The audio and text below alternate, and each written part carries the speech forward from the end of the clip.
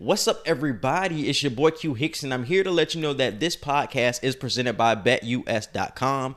With a lot of sports back in effect with the NBA, the NHL, and the NFL, BetUS is the right place for all of your betting needs. You win and you get paid. Just go to BetUS.com. That is BETUS.com.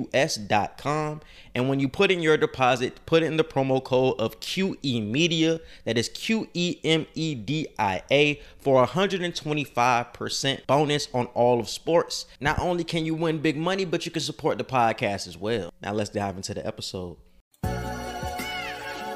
You are now listening to the Q&E podcast. Is this what you want? Huh? Is this what you want? Well, come and get it, goddammit! What's up, everybody? You're listening to the Q&E podcast, and you're here with your boy Q Hicks right now. And I got Edgar on the other line. Edgar, tell the people what's good. What's up, everybody? Welcome to another episode of the Q&E podcast. We got a lot coming for y'all today, man. We are getting closer and closer to the end of the NFL regular season. So we got a lot of Week 13 recap, Week 14 previews coming up, with our picks of the week and everything. A lot of NBA talk. The big Christmas day is coming up, so another, week or so until that comes. So we got a lot of sports news for y'all, man. But yeah, man, we got a lot to dive into today. If this is your first time listening to the Q&E podcast, we have 5 segments. We have our sports segment, 2 our Wednesday social media wants to know, entertainment, and Pass the Ox. And the college football playoff is set. And we have our playoff. We have all our bowl games. Everything is set up to this point. We have Alabama at number 1 after upsetting Georgia in a crazy turn of events. Michigan number 2 after beating Iowa. We have Georgia at 3, and we have Cincinnati at 4. Edgar, what is your reaction to the college football playoff? It's finally here. I wasn't upset that Alabama beat Georgia. I was just upset that Georgia looked like they forgot how to play football when they actually had to play Alabama. I think that's what pissed me off so much about the SEC championship, bro.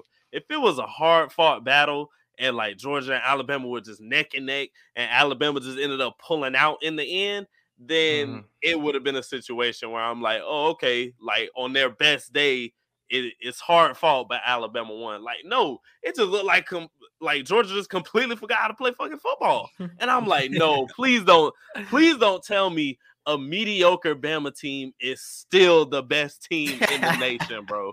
Like that's saying a lot. And I was talking to Denisha while we was watching the game, and I'm like, I don't know who this game is telling me more about. Is it telling me more about Alabama, that literally no matter who is in a uniform, Alabama is going to win? Or is it telling me that Georgia, no matter how good they get, they're just never going to win? Like, I don't understand. I really don't. It has to be Georgia, bro, because even when this is Kirby Smart's year, we've been saying it the whole season, he has to win a championship this year. It's still Alabama. And I feel like it's more so saying that Nick Saban just has his number, bro. We've seen this matchup in championship games. We've seen it in SEC championship games a number of times. And every time he goes against Nick Saban, he forgets how to coach. The team doesn't look the same. When he plays against Florida, when he plays against Ole Miss, he whacks all them niggas. But when he got to go against Big Daddy, hey, Big Daddy coming to bring that hammer, my nigga. I'm telling you, Nick Saban don't play them games. So I think it's Nick Saban just has Kirby Smart's number to this point, and that was my biggest takeaway. Hopefully we see something different in the college football playoff, bro, because they did not look like that the whole season, bro. At all. Both of those teams did not look like that. Georgia looked way more dominant, and Alabama looked way good. They did not look that good. So is it going to balance out when we see a championship game? Because Alabama had more on the line in this game. Georgia was going to get in no matter what. So Alabama had a raised sense of intensity for this matchup. Will it be the same when they see each other in the playoffs, when both come in and know that it's win or go home? I think it was going to balance out. We see a better game if that's what we see in the championship. And another thing, just to segue off topic for a second, did you see that post talking about Nick Saban's like coaching staff in 2015? Like, I seen that, yeah. That shit was crazy. You had like, it's really unfair when you think about it now, obviously, because hindsight is always 2020. But you had Lane Kiffin, Mel Tucker, Bill Napier, Kirby Smart, like you had all these people all on the same team as you, like as offensive coordinators, defense, special teams, what's another one? Strength Wide receiver coach. What the wide receiver coach, like all of I'm like, bro, what? So you're teaching all these people, and now years later, it's like no matter how much people have learned from you, you're still the master at the end of the day. It's always like that master and what you call it, sensei and student relationship or whatever. It's like sensei always got something up his sleeve, and Nick Saban is definitely sensei.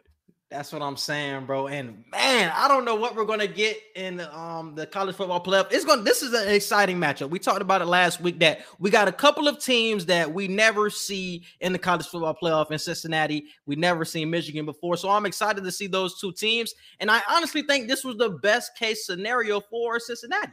I think Alabama was the best matchup for them. I ended up talking to somebody out. Me and him were going back and forth about. I think the type of defense that Cincinnati runs, like the type of schemes, the type of pressures that they throw at you are so disguised that they might rattle Bryce Young in a matchup like a college football playoff. The Cincinnati offense is what I'm more so worried about than the Cincinnati defense. And that's what I'm scared of. Are you going to score enough points to keep up with Bryce Young? Because we see how explosive they can be. That's more so my worry, but it's going to be an exciting matchup, I think. I love this matchup just because the unfamiliarity of everything. Like Alabama has to worry because they've never played a Cincinnati team. I don't even know how many times within the past 5 years that they've even played Cincinnati, if they've even played them at all. So it's the fact that they've never played them and the fact that they're this good and they never played them. That's saying a lot on what Alabama is thinking. And then, of course, if you're Cincinnati, this is your first like real game like of this entire season. And it's kind of a fucked up situation that it has to be a playoff game that you finally get a real game like this, because I feel like they're going to be judged unfairly, bro. Even if they lose by let's say the spread is like 14 points, Alabama is slated to win by 14 or whatever. Even if Cincinnati shrinks that and only loses by a field goal last second, or it goes to overtime or whatever, I feel like the committee is going to point in Cincinnati and say, see, they weren't meant to be in here. And I feel like that's going to be very unfair, because I honestly just want Cincinnati to play a good game. As long as they play a good game and they scare the hell out of Alabama, that's all I want. I want Alabama to be like, oh shit, like we actually got to like really win this game. Because as long as they do that, I feel like it'll leave room for the committee to trust other teams to get in. You may not win, but you're going to boost ratings and you're going to give it a fighting chance at least. If y'all let Notre Dame every other year and they get waxed by 40 every year, y'all can let Cincinnati in, bro. Because even if they get waxed by 40... Notre Dame is a big name. Notre Dame is a big name, so they're going to let them slide with that. I'm saying even though they're a big name, they still getting waxed. So usually whoever is in that fourth seed, you're getting waxed. So you can't say, oh, Cincinnati, we let y'all in and y'all got waxed. Whoever is in that fourth seed every year gets waxed by whoever is the number one seed, bro. So y'all can't just say Cincinnati is y'all or whatever small school comes in the next or coming years. Oh, no, it's y'all. It's a mismatch. Even when it's a Notre Dame, like a big school, got better recruits, it's still a mismatch when you compare them to Alabama, to Georgia, and to these other Ohio States and stuff like that. But I think it will be a closer game because they have SEC experience, because they played against Georgia last year in the bowl game. I brought this up at the beginning of the season. That's why I was so confident with this team. They had a close game with Georgia. They only lost by 3, and it was like I think it was like a game-winning field goal or something like that. They lost to Georgia. Georgia was a good team last year, so I think they can keep up. They brought back a lot of players from the last year. They have NFL pros in their secondary. Their defense is good. Once again, I'm worried about their offense. Hopefully they can score enough points, but their defense, I'm really confident in, though. So I think they have the SEC experience from last year to go into this game with some sense of we know what to expect. So hopefully we get that. Yeah, and just to go ahead. I was about to say, just to touch on Michigan. I love that Michigan has made a huge turnaround. You know, beating Ohio State a couple of weeks ago. That was the major hump that we were all wondering, can Coach what's his name? Can Coach Harbaugh get over, you know, finally beating Ohio State, you know, and now you're in a situation where for the first time y'all are in the college football playoff, and they got a chance to get there, bro. Like they have a chance to get to the championship game. And somebody said, could this be the first time that we don't have an SEC team in the national championship? And I'm like, that's a lot to ask. That's a lot to ask.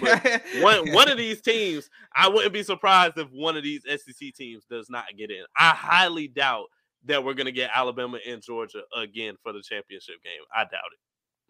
And it's funny because I'm more worried about Georgia than I am Alabama. And that's the crazy thing, because offensively, can they keep up with not offensively can they keep up, but can they stop that running game? That's what you have to stop for Michigan. Mm-hmm. Michigan, you have to stop that running. If you stop the running game, you can stop a lot of what Michigan wants to do.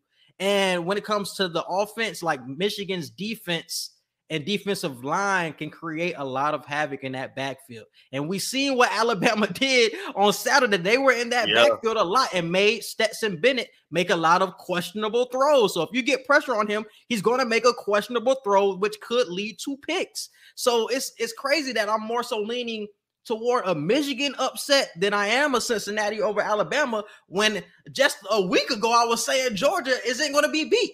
This SEC championship game has me questioning a lot of what Georgia does. And then I look back at Georgia's schedule, bro, and I said, who did they really play? Because they dominated everybody, but they played in the SEC East. And the SEC East this year was terrible.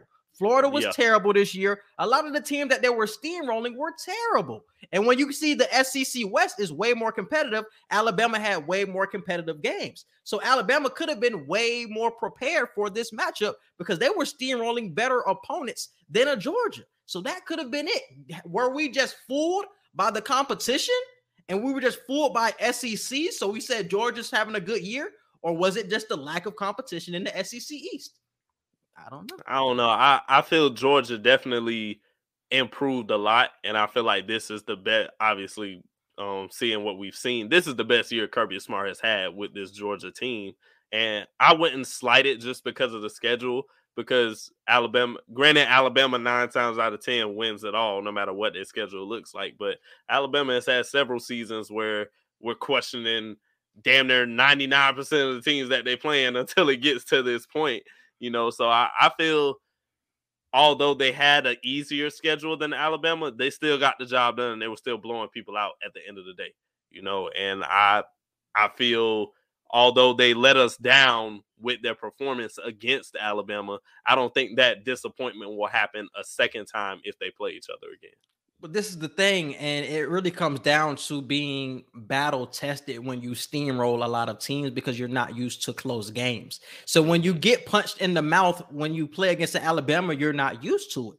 They weren't punched in the mouth by everybody this year. They were the aggressor. So when they were punched by Alabama, they did not know how to react, which I'm like, damn, I don't know what to say about that, because we haven't seen Georgia in a situation where they've had to come back this season. They've steamrolled everybody. So when you had to play in an actual battle where Alabama was prepared to play you, you look soft. You came up slow, bro. So that's why I gotta look and say, are you gonna grow from this game and come up ready to play against a Michigan team that is really looking good? They just blew out Iowa. Iowa wasn't looking that crazy, but when you steamroll Iowa like that and just do whatever you want against them, it's like, Georgia, I'm kind of fearful of what can happen in a month, bro. I'm kind of fearful. So I don't know what's gonna happen with Georgia, man. It's crazy. Yeah, I'm excited though. I'm excited. I expect to see one upset. If I see 2 upsets, that's gonna shake the whole table. That's crazy. They're gonna say we gotta expand the playoffs now. Like we gotta expand it now. You have to at that point. And moving on, we got the Heisman conversation. I damn near feel like it's a foregone conclusion who it's going to be, man. But who would you have for Heisman at this point? I think they already announced the finalists. We're going to be Aiden Hutchinson, Bryce Young, CJ Stroud, and who was the fourth name? Bryce Young, CJ Stroud. Was it Corral? Did they take Kenneth Walker out of the talk? They took Walker out. No, it was Pickett. It was Pickett from Pittsburgh was the fourth name. So, yeah, those are the 4. So who do you think wins the Heisman? I feel like Bryce Young is just leading the charge at this point, especially with how he made his case in that Auburn game with that game-winning drive, and then just the way they dismantled Georgia completely.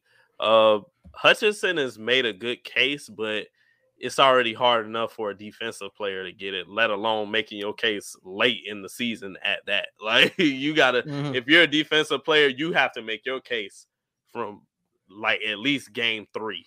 Like about 3 games in, if you're a defensive player and you want to win the Heisman, you gotta let niggas know your name immediately. You can't make a case late into the season, because if you're a quarterback, you just gotta have one game against a good team, no matter at what point in the season, just one game where everybody can say, okay, yeah, you're the best player in the country. Defensively, it's so much tougher. So I say Bryce Young has to have the lead for that. And I feel like Kenneth Walker was slighted, bro. He should have definitely been a finalist. He was carrying Michigan State this whole season, and he can't get a slot at the Heisman table. That's crazy. I'm looking at Kenny Pickett. I'm like, was Pickett really like that to be over Kenneth Walker? Like, they weren't competitive like Michigan State this year either. It's like he was carrying that Michigan State team, bro. Yeah. He had his Heisman moment against Michigan with the 5 touchdowns. It's like, how did he not make it out of all of these players? I know Aiden Hutchinson made his push at the end, but I'm just saying Kenneth Walker should have had his seat. I don't know who y'all want to kick out, but somebody should have been kicked out for Kenneth Walker, bro. I feel like he should. It would have made sense to kick Hutchinson out. Just like I said, defensively, it's hard as fuck to make a Heisman case, especially late in the season. Bro, Kenneth Walker had like 1,800 yards rushing and like 18 touchdowns, some crazy shit like that. Some like, NFL type shit, right?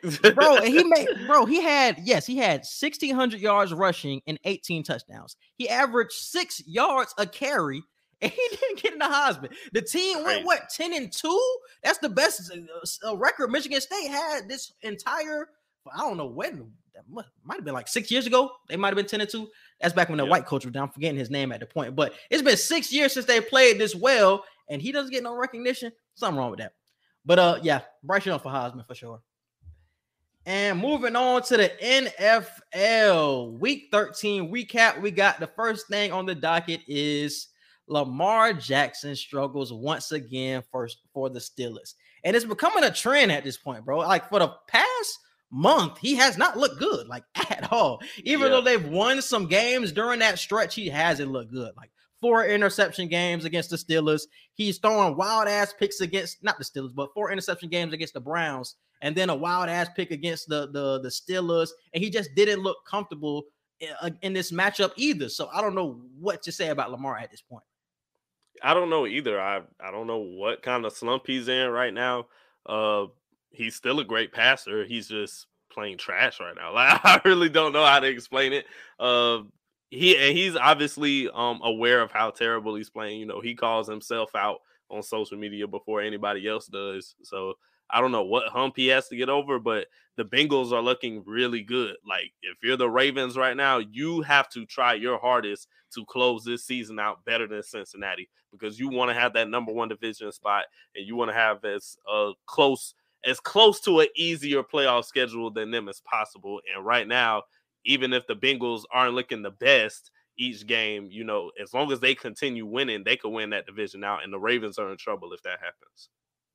And you know who the Ravens are high-key reminding me of? They're reminding me of last year's Steelers, who they really didn't look that great for the entire season, but they were undefeated for like half of the season. Weren't they like 10-0 at one point last year, Steelers? They got to 11-0. They got to 11-0. So they weren't playing that great during those 11 games, but they were winning. Same thing with Baltimore. Baltimore is like 9-4 or 9-4, 8-4 to this point. They weren't playing well to get that record, but they were just winning games. They could have lost to Detroit. They could have lost to some trash teams this year, but they just continue to pull out games. I don't know how much Baltimore is a contender, but they just continue to pull out games. And they're reminding me of the Steelers, where I'm like, I can see a downslide for the Ravens by the end of this season. We see a lot of the injuries. Marlon Humphrey just got hurt this past week. Yep. Your best corner, your Marcus Peters, was already out for the season. It's starting to become a battle of attrition. You don't have your best running backs. So now you're putting all of the pressure on Lamar to make a play. And what defenses are starting to do now is they're blitzing him at a higher rate than anybody else in the NFL. He's getting blitzed more than anybody, and they're making him make quick decisions, and he's coming up small. He's not making the throws. He's not making the reads he's supposed to do. He has to get better at that.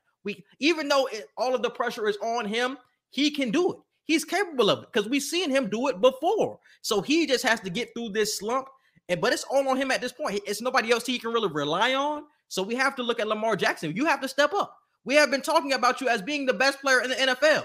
You have to show us why. We have been saying this about you. You know what I'm saying? And I think he's still capable of it, but it's becoming a battle of attrition for the Ravens team.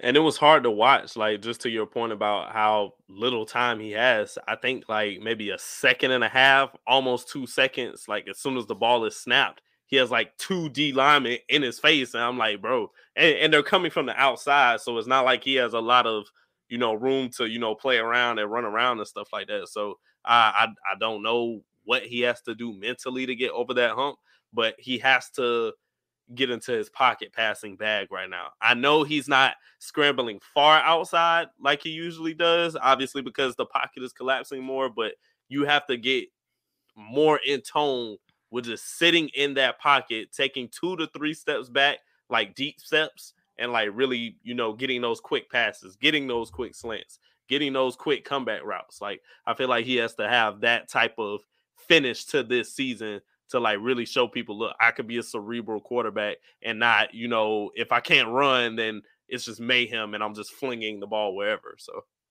So the offensive coordinator has to put him in position because you see what the trend is for the past month. The past month, you've been getting blitz nonstop. You see what the trend is. Get the ball out of your hands quickly. That has to be the game plan coming into Sunday because it's probably going to be the game plan for whoever they play this week, or maybe I think they might have a bye this week. But next week, that's going to be the game plan. Blitz Lamar. You have to get the ball out of your hands quickly, bro. You can't just sit back there and pray for your line to block. You gotta get in your Tom Brady bag. Brady the same way. If Brady getting blitzed, Brady gonna get that ball out of his hands quick, bro. Period. And you're capable of passing the ball. You just have to get into that. Okay, I got to get it out of my hands in 2 seconds. I know they're gonna blitz me. That's what he has to click in his mind. Of that has to be it. Like I can't wait in the pocket anymore. And Peyton Manning damn near was the best at that, bro. Like the way they could go back on replays and like break down how many seconds he took to throw the ball. Dude hiked the ball literally 1.7 seconds. Boom. Like hike the ball 1.6 seconds. Boom. Like the ball is out of his hands. He knows the route before it even happens. He could predetermine where to throw the ball just, based off of however the wide receiver releases. So Lamar it's time for him to get way more cerebral. Not saying he isn't already, because obviously he is, based off of how unstoppable he's been until this point. But he has to get it to a point to where, if let's just say his legs are completely useless for him, are we looking at him differently, or are we still looking at him like, hey, it's still Lamar Jackson? And that's the point he's at right now. Yeah, man. Got to get over that hump. But I think he will, but I don't know how far the Ravens will go, being that you're putting all this pressure on Lamar and you having the injury issue that you're having as well. Losing your best corner or losing your best 2 corners on the season, even though that's a position of strength for them, it's still a big fucking deal, bro. Like you need your best players come playoff time, because trust me, they're going to attack your corners now, bro. A lot of teams are going to attack you. So it's going to be interesting to see. Next matchup, we have the Patriots beat the Bills to take a clear lead in the AFC East.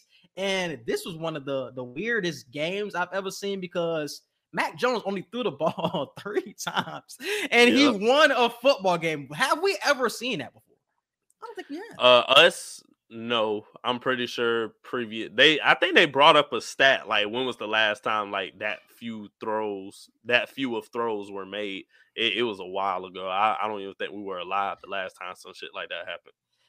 Who did this game tell you more about, the Patriots or the Bills? Oh, it told me more about the Bills, because the Bills were at home and it was snowing, which is perfect for the Bills because it's your weather, it's your stadium. This told me a lot about the Bills. The Bills have just been letting me down for the past few weeks now. I already told y'all, like, I damn near got to change my Super Bowl pick the way these niggas looking now. So I got to change my MVP pick. The Bills just been, after like the first 5-6 weeks, the Bills have just started just plummeting, just letting me down. So this definitely told me more about them. But I got a 2 Wild Wednesday for y'all that it's gonna be very interesting. But I ain't even gonna give a hint to what it is. But just to give the Patriots their kudos, that was just hard-nosed, grinded out football. Like that's all that was. They showed they were the tougher team, and they played such an old school way. And I seen a Ray Lewis video not too long ago where he was talking about this, of how Bill Belichick, this just proves that it doesn't matter who he has on the roster, he can get the job done and he can get the W. Like the fact that you just literally ran the ball the whole game, which in this day and age, like people are looking at you crazy. Like if you run the ball more than 30, 40 times, like people are looking at you crazy. The fact that you could still win a football game like that, it spoke volumes to how far ahead Bill Belichick is just still ahead of these coaches. This game told me more about the Patriots because this just confirmed that they're going to the Super Bowl. If Mac Jones, because I already felt the way I felt about the Bills anyway, but if Mac Jones can only throw the ball 3 times and you still win a football game, bro, in 2021, you still winning football games like that, that's what I'm saying. The Patriots are doing something different that the league isn't ready for at this point. Because I think even if this game was in regular weather and it wasn't snowing like it was this past Monday, I still think the Patriots win this game because Mac Jones would have made the plays that would have been needed of him. That's all they're asking of him. Make the throws, bro. Make the big throws, and he's been doing it the whole season. The Patriots are going to the Super Bowl, man. And it's crazy because it did tell me a lot about the Bills, and it told me that obviously they can't stop the run for anything. The fact that y'all can't do anything, even though they only scored 14 points, they were just gashing you repeatedly in the run game, bro. And it was like, how can you not change your game plan for that?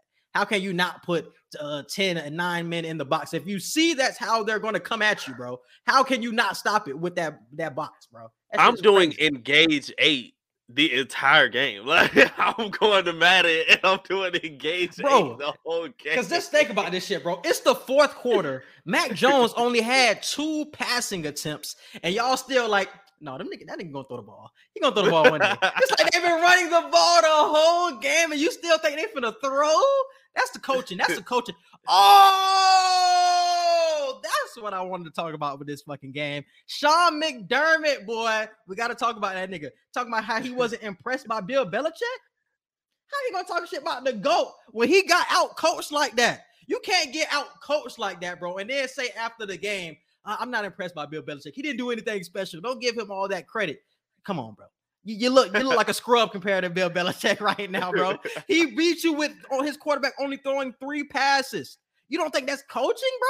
He knew what the game plan was, and it was executed. That's coaching, bro. Bill Belichick, that's crazy, bro. That's crazy. Moving on. We got the Chargers and Bengals played this weekend. It ended up being a blowout game, but it was a closer game than the score will tell you. I think the Chargers got up 24-0, and then the Bengals came all the way back to make it a close game. It was 24-22, and then I think a Joe Mixon fumble really changed the whole game. He took it back to the crib, and that's when the Chargers went on another run to stretch the game out. But both of the teams look good in this game. I cannot lie to you. Yes. So what team is more dangerous in the playoffs, the Bengals or the Chargers? I would say the Chargers, just because I trust Herbert more than I trust Joe Burrow right now. Both are very skilled young quarterbacks, but Justin Herbert just has, I feel like he has that it factor, bro. He's the game-changing type of quarterback. I feel like if he goes down, the Chargers are kind of like, what the fuck? Like, so obviously the Bengals too, because they don't really have a backup. But I think more so for the Chargers in a sense of like, no, this is who this team is literally built around right now. So I feel he can make throws that Joe Burrow just can't make, because I feel like he's more mobile than Joe Burrow. I feel like he just has a little bit more of a cerebral type of game than Joe Burrow. So I love the Chargers moving forward more so than the Bengals. But if they were to meet again in the playoffs, I still think the Chargers will win. It'll be a much closer game, though. I don't think it's going to be no blowout and another team has to come back. Bro, this shit is so tough, bro. Because the Bengals showed me a lot with their running game. Like, even though Joe Burrow is a skilled quarterback, Joe Mixon was racking up the yards against the Bengals. Not the Bengals, but against the Chargers, bro. So that running game, I think, makes more of a difference than just relying solely on Herbert. And I think in the playoffs, when you have that option, like somebody like a Joe Mixon in that offensive line who was really gashing you late in the game or in the middle of the game, speaking of the Bengals, I would have more confidence in that because I see in the running attack. they don't rely on their running game. Speaking of the Chargers, like they give Austin Eckler the passes out of the backfield, but they don't scare you with the running game. So you're relying, it's going to be throws most of the game. But the Bengals, you don't know what to expect. Like Joe Mixon can have a game where he's rushing for 150 yards, and Joe Burrow can be relaxed and only throw about 200, and they still win. So I think that will be the difference come playoff time, and that's why I would say the Bengals would be more dangerous because of the running game. I would say the defenses are pretty similar in my opinion. Yeah. They're built kind of the same, but them having that rushing advantage, I think that I would give the Bengals the edge. But that was a good ass game though, man. Shout out to both teams. Definitely. And moving on to the next topic, we have, is Heinicke the answer for the Washington football team? So I wanted to talk about this because Washington football started the season 2-6. They are currently 6-6 on a 4-game winning streak, and obviously a big part of that is the quarterback Taylor Heinicke. I did not have a lot of confidence in Heinicke coming into the season, but I'm gonna tell you when my perspective changed. It was the game against Carolina, bro. The type of plays that he was making, it's no reason why Washington should have won that game. Like sometimes he'll be dead to rights, bro. You're about to sack him, and he'll make some unbelievable athletic play where he stays up and he makes a throw where it's just like, bro, how did he stay up? Like his gunslinging mentality, the way he moves in the pocket, outside of the pocket, it's so unorthodox, and I don't see that from a lot of quarterbacks, bro. So I'm looking at it now like he might be the answer for the Washington football team. He's getting them to this point. They're in playoff contention. They're 7th in the NFC. If I'm Washington, I'm like, I think I might rock with this guy. Because the way Heinicke is with the Washington football team right now, he doesn't give me like franchise quarterback, like this is who we're going to be with for years. Like he does not give me that, but he does give me, this is our guy right now while we build a team. And then when we can get a better quarterback, we'll make the trade when the time is right. So Heinicke is the perfect interim quarterback that you need right now just to stay relevant, just to push for a playoff chance, and just to, figure out everything else that you got going on right now. This gives you time to continue to stack your defense since Chase Young is out right now. This gives you time to figure out, who you want to keep for your receiving core, figure out who you want to draft as a running back, and all this and that. This gives you comfortability if you're Washington. Like, this is a sigh of relief. We don't have to worry about a quarterback to keep us in games. You don't have to press for one. You ain't got to trade up in the draft. Yeah, you don't got to press for one. That's it. For at least the next 2 years right now, if we need one, it's not like a, oh my God, like the season is on the line type of thing. Like it's like, okay, we know we need a quarterback, but right now we're cool. That's not the number one priority. Exactly, bro. And I think he's the reason for that, man. And it's not like Washington has a lot of weapons that he's working with. He's making shit shake with a team that's not that talented, to be honest with you. They're not. They have a good running back in Antonio Gibson. They obviously have one of the best receivers in Terry McLaurin. But other than that, it's like, meh. It's mad for real. That defense isn't the same defense from a year before where they were a top defense. That defense is like middle of the league type of defense, but he's still getting this team to 6-6 and in playoff position to this point. I gotta give him credit for that, and I gotta give one of my favorite coaches in the league, Ron Rivera, gotta give him credit for that. They looked terrible earlier in the season, and for them to be in this position, gotta give them credit, bro. So definitely shout out to the football team, bro. Definitely shout out to him. Moving on, we have Antonio Brown with the fake backs card situation, bro. Crazy. So we see that he was suspended for 3 games, and it's been talks that the Bucs could think about releasing him when the suspension is up. So will AB play for the Bucs again? Oof, that's a hard one, bro. That's a hard one. First off, I want to go ahead and say I'm hoping we win this year, because if we don't, I already know we're gonna have to let go of a few big names, because we're not gonna sign all these people back 2 years in a row. Like, well, technically 3. So I don't see Antonio Brown playing for us again after this season. Bruce Arians. I'm talking about this year, because like I said, they're talking about him being cut. They're talking about him being cut after the suspension. Hell no.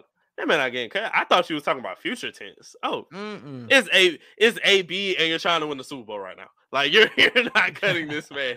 Bruce Arians will suck. Bruce Arians don't really want him on the team. So after the season is over, yeah, he's probably gonna be like, we were already planning on letting go of a few big names anyway. Just go ahead and go. We don't want to deal with this headache. But right now in the season, he's gonna cuss him out, obviously, for having to miss 3 games and put us in jeopardy of a playoff spot.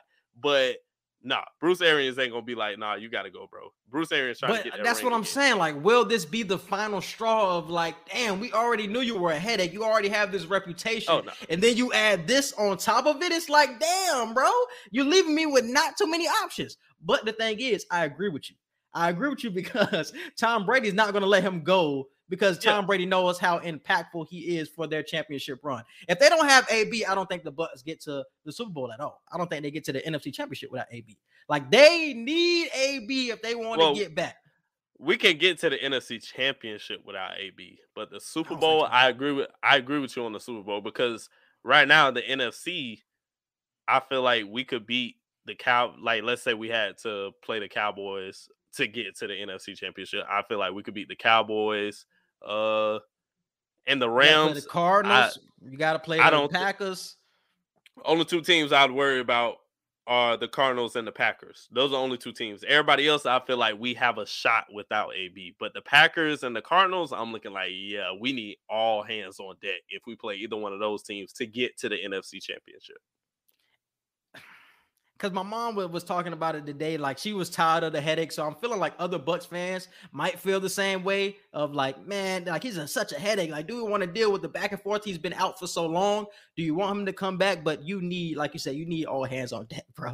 Especially for this Super Bowl run, because this is not like last year. I feel like it's way more teams that actually have a chance to get to a Super Bowl, especially in the NFC. So you really need all of your talent to be there, bro. You really do. And Tom Brady not going to let him go. So, I just hate the fact that AB did this stupid ass shit anyway, bro. It's like and it wasn't just him though. It was a few people for the Bucks. Aaron Rodgers lied obviously about getting the vaccine, but he ain't had no whole fake vaccination card, bro. No, it's like, come on, bro. Let's talk about that, bro. Let's talk about that. It's the same situation. You lied either way, but you made your lie even worse by giving fake documentation. Like, you're giving fake CDC information. Like, you can't do that. You already can't lie about the shit. Don't lie and give out fake cards. This is the thing with AB, because a whole story came out that his chef was the one who snitched on him about the said that situation, which was crazy anyways, because I think that he owed the chef some money, so the chef ended up ratting him out. So he ended up losing 3 game checks, which was like $300,000. He only had to pay the chef like $10,000. So he lost $300,000 and he only had to pay the chef $10,000 and he would have been straight. I don't think he would have gotten caught if it wasn't for the chef snitching. So it's like, even when he gave them fake documentation, he honestly passed. He was going to play, but the damn chef snitched on him. So it's like, did he really get caught with the fake documentation or was it the chef? I mean, either way, it was just wrong. Like, whether he got caught or not, it was just wrong. Like, bro, I would have rather you pull some A-Rod shit and just say you got it. Like, just say you got it and don't give anything. Like, come on, bro. Like, that shit made me mad. Because it's like, bro, you're doing AB shit. Like, I was on AB ass like a year and a half ago when he was going through all the shit he was going through. And I'm like, bro, just don't say anything. Just don't say anything and play football for at least this amount of time. During the offseason, you can talk all the shit you want. You can do whatever you want. But when it comes down to like literally in the season, like, AB has a problem with just saying and doing certain things at the wrong time. And this is one of those situations where it's like, you're reminding me of that quote unquote temper tantrum mode you were going through a year and a half ago. And I'm just like, come on, bro, you got to tighten up, especially when Brady putting his neck out there for you. Like, he put his neck out there for you on the Patriots, and now he putting his neck out there for you on the Bucks with 2 strict coaches in Belichick and Bruce. Like, come on, bro. You got to show more loyalty to somebody who's giving you like outs like that. Yeah. But going back to your Aaron Rodgers point, bro, that's where the conflicting suspensions and fines really came to a head because how are you going to only suspend him $14,000? Nigga making $40 million, so that ain't nothing to his pockets. Yeah. But then you're gonna suspend AB 3 games. That don't even make sense. They both lied to your ass. So how he only get a little slap on the hand and you suspended him 3 games? That don't make sense. The fake documentation, bro. That's what I'm telling you. If he didn't do, it's not the fake. I'm telling you bro. That's what it is. It's not bro. fair. That's what it is. But I'm telling you, bro, that's what it is. Just simply let's call it how it is. Documentation. Let's call it how it is, bro. It's because he's Aaron Rodgers. He's a white, high-level quarterback. I'm not denying that at all. If look, because this is what I'm saying. If Aaron Rodgers did what Antonio Brown did, is he suspended? What? Give a fake vaccination card? Probably not for 3 games though. He would have got that $14,000 fine, maybe 1 game suspension. To your point, because he's Aaron Rodgers. I don't even know if he get that game, bro. That's what I'm saying. That's what I mean. That's what I mean. They both lied about the shit, but it's like you 14,000, 3 games. So he losing 300,000. AB is. It's like he did some wrong shit. So I'm not even trying to shoot him no bail, but it's just the difference with it. It just doesn't make sense. But we just have to call it how we see it, bro. High level white quarterback. Y'all should just come out and say that, NFL. That's the difference. I'd rather the NFL just come out and say this is the difference. Like AB is high AB, level white Aaron quarterback, yeah. And then troublesome black wide receiver. I'd rather you just say that, bro, than we just say what the hell going on here. But I understand the point of him being a high profile white quarterback, but at the same time, it is, and it's not fair. Like all of the greatest players of their sport, they're gonna get passes. Like Braun's gonna get passes that other players aren't gonna get, but it's not really he's black and he's Braun. It's just the fact that he's Braun. Like he's not gonna get certain shit that other players are gonna get. Now, granted, Aaron Rodgers is white, which probably plays more into the fact that he might not get shit done to him. But he's still Aaron Rodgers, whether he's black, white, Asian, it doesn't matter. He's Aaron Rodgers still at the end of the day, and he's the only quarterback that like Green Bay can really trust to get them all the way of where they're going. And you know the drama of him not possibly coming back next season and everything, like it would have been a lot as far as like image and as far as optics go if they would have suspended that man 3 games. Is it right? No, but I'm pretty sure that's probably what it was, to your point of him just being a high profile white quarterback. You know, $14,000 fine, which ain't really shit. And they should have probably suspended him 1 game, but you know, they didn't. So it is what it is. Crazy. And let's move on to NFL Week 14 picks. What we got for this week, man? First game of the week, we got Steelers versus Vikings, Thursday night football. I was gonna pick the Vikings. The Vikings be in it, and then I'd be like, the Vikings are. I will continue to say this: the Vikings are the most entertaining football team to watch in all of the NFL, because that's one team you really don't know what the fuck is gonna happen. You really don't know, bro. The niggas came back on the Lions, and you just knew the Lions were gonna blow it again. Nope.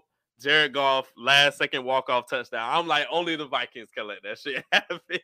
Bruh.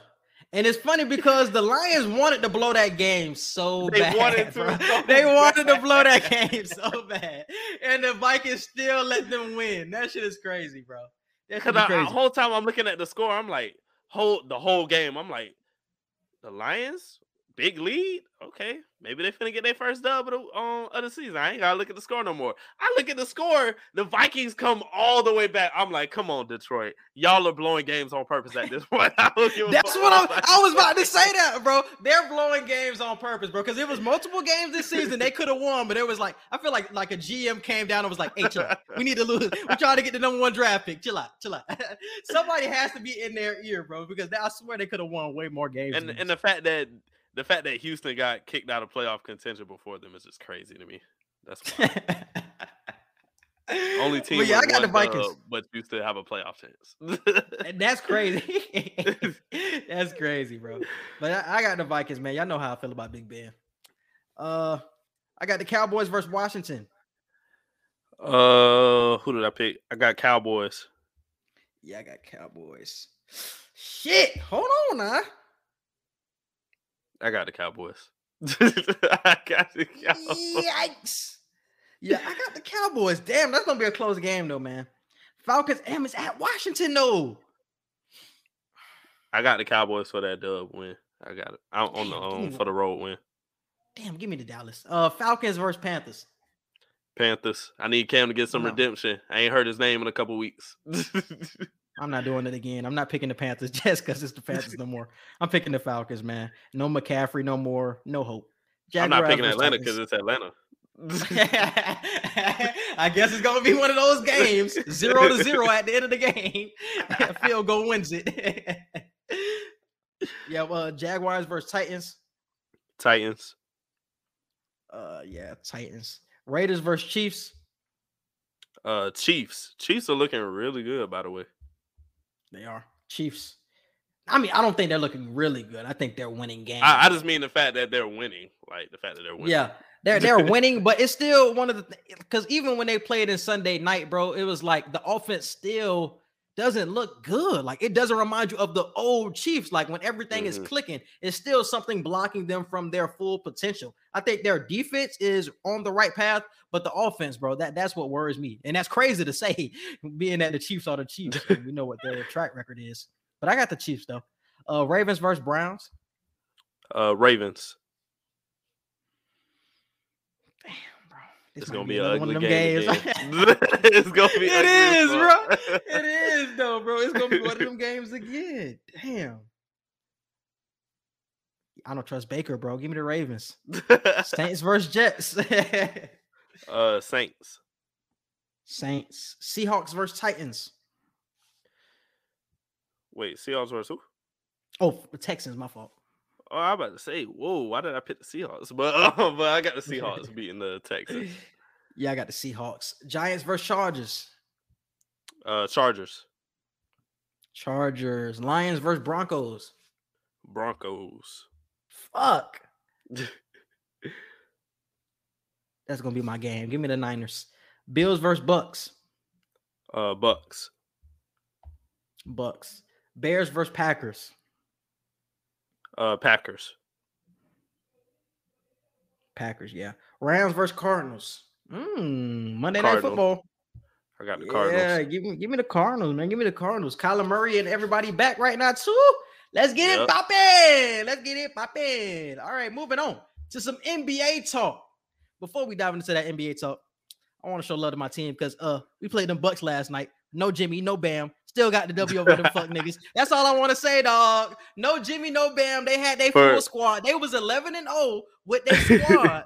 It was 11-0 when everybody healthy. We came in, squashed them niggas. No Jimmy. For those of y'all who don't know, Quincy was very confused last night.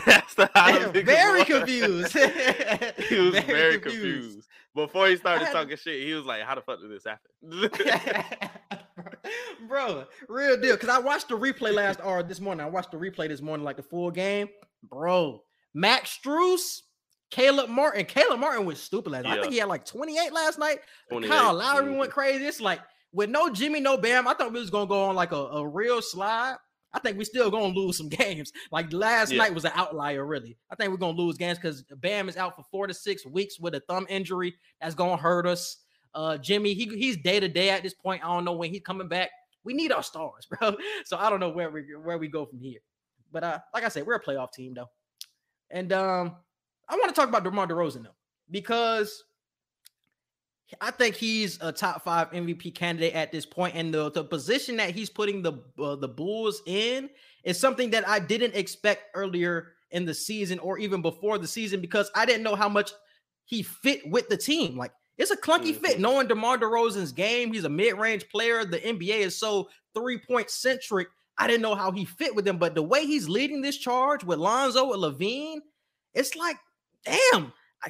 Will he get up there with the Stephs, with the Durants? Like, I think he might have to be in that conversation. It's crazy because you and I are thinking the same thing right now. I was surprised you put this for the NBA topic right now, because I got a 2-hour Wednesday when it comes to Chicago.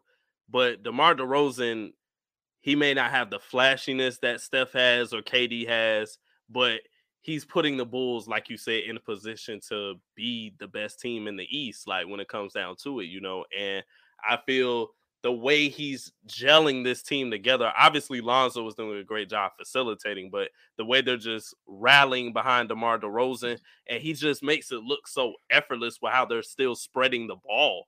Like, he's being ball dominant, obviously with the way he's getting his shots, but he's still making sure everybody else gets their opportunities as well. So Billy Donovan is doing a great job with coaching right now. I had him for coach of the year this year, and it's looking like a great pick so far. So I'm loving what the Bulls are doing. DeMar DeRozan is definitely top.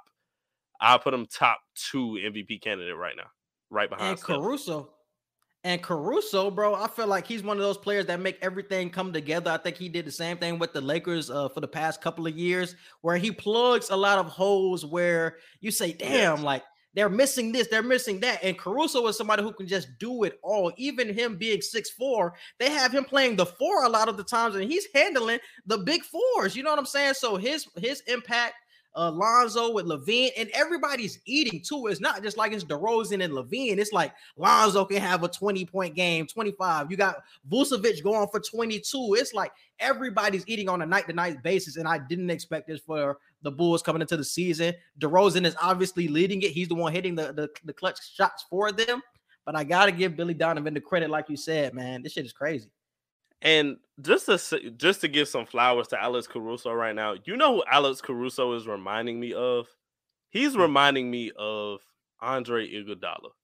Andre Iguodala for the Warriors was that player that you just need somebody to do something, and you just throw Iggy in. You need somebody to guard Bron, throw Iggy in there. Like, he may not do perfect, but he's going to do us good enough to possibly still win this game. You need somebody to, just hit a couple of, quick jumpers or get to the free throw line. Caruso can do that just like how Iguodala could. So I feel like that is the next closest player that I could think of when I think of Alex Caruso. He's gelling into this Bulls team just how Iguodala was gelling into that Warriors team. He may not start every night. He may not be, the guy that gets 20 points every other night, but he's going to make a memorable impact on the floor every time he's out there. And he's going to be a big reason why you win games. If Alex Caruso goes down right now with the injury, I'm looking at the Bulls like, damn, like they may not win like 5 out of the next 10 games possibly. So he's making that big of an impact. So shout out to Alex Caruso, Andre Iguodala. That's the closest player comparison. That's a good comp, bro. That's a good comp because he's just a glue guy. And I think Iguodala was just an elevated glue guy because obviously we know he's been an all-star in the past before, so he's more talented. Mm-hmm. But when you talk about glue guys, he's the best glue guy in the league, or one of the best glue guys in the league. At this moment, I can't name anybody better as a glue guy than Caruso because you see how much of a difference he's made. Even when you talk about him leaving the Lakers, you see that what the Lakers are missing is a Caruso type of presence. Somebody who can guard the ball, somebody who doesn't need LeBron's instructions to go make plays. He knows what to do every single step. You know what I'm saying? So that's what you need on a lot of teams. You don't have to lead them. They know what to do, veteran type of presences. And Caruso is that, man. So shout out to him.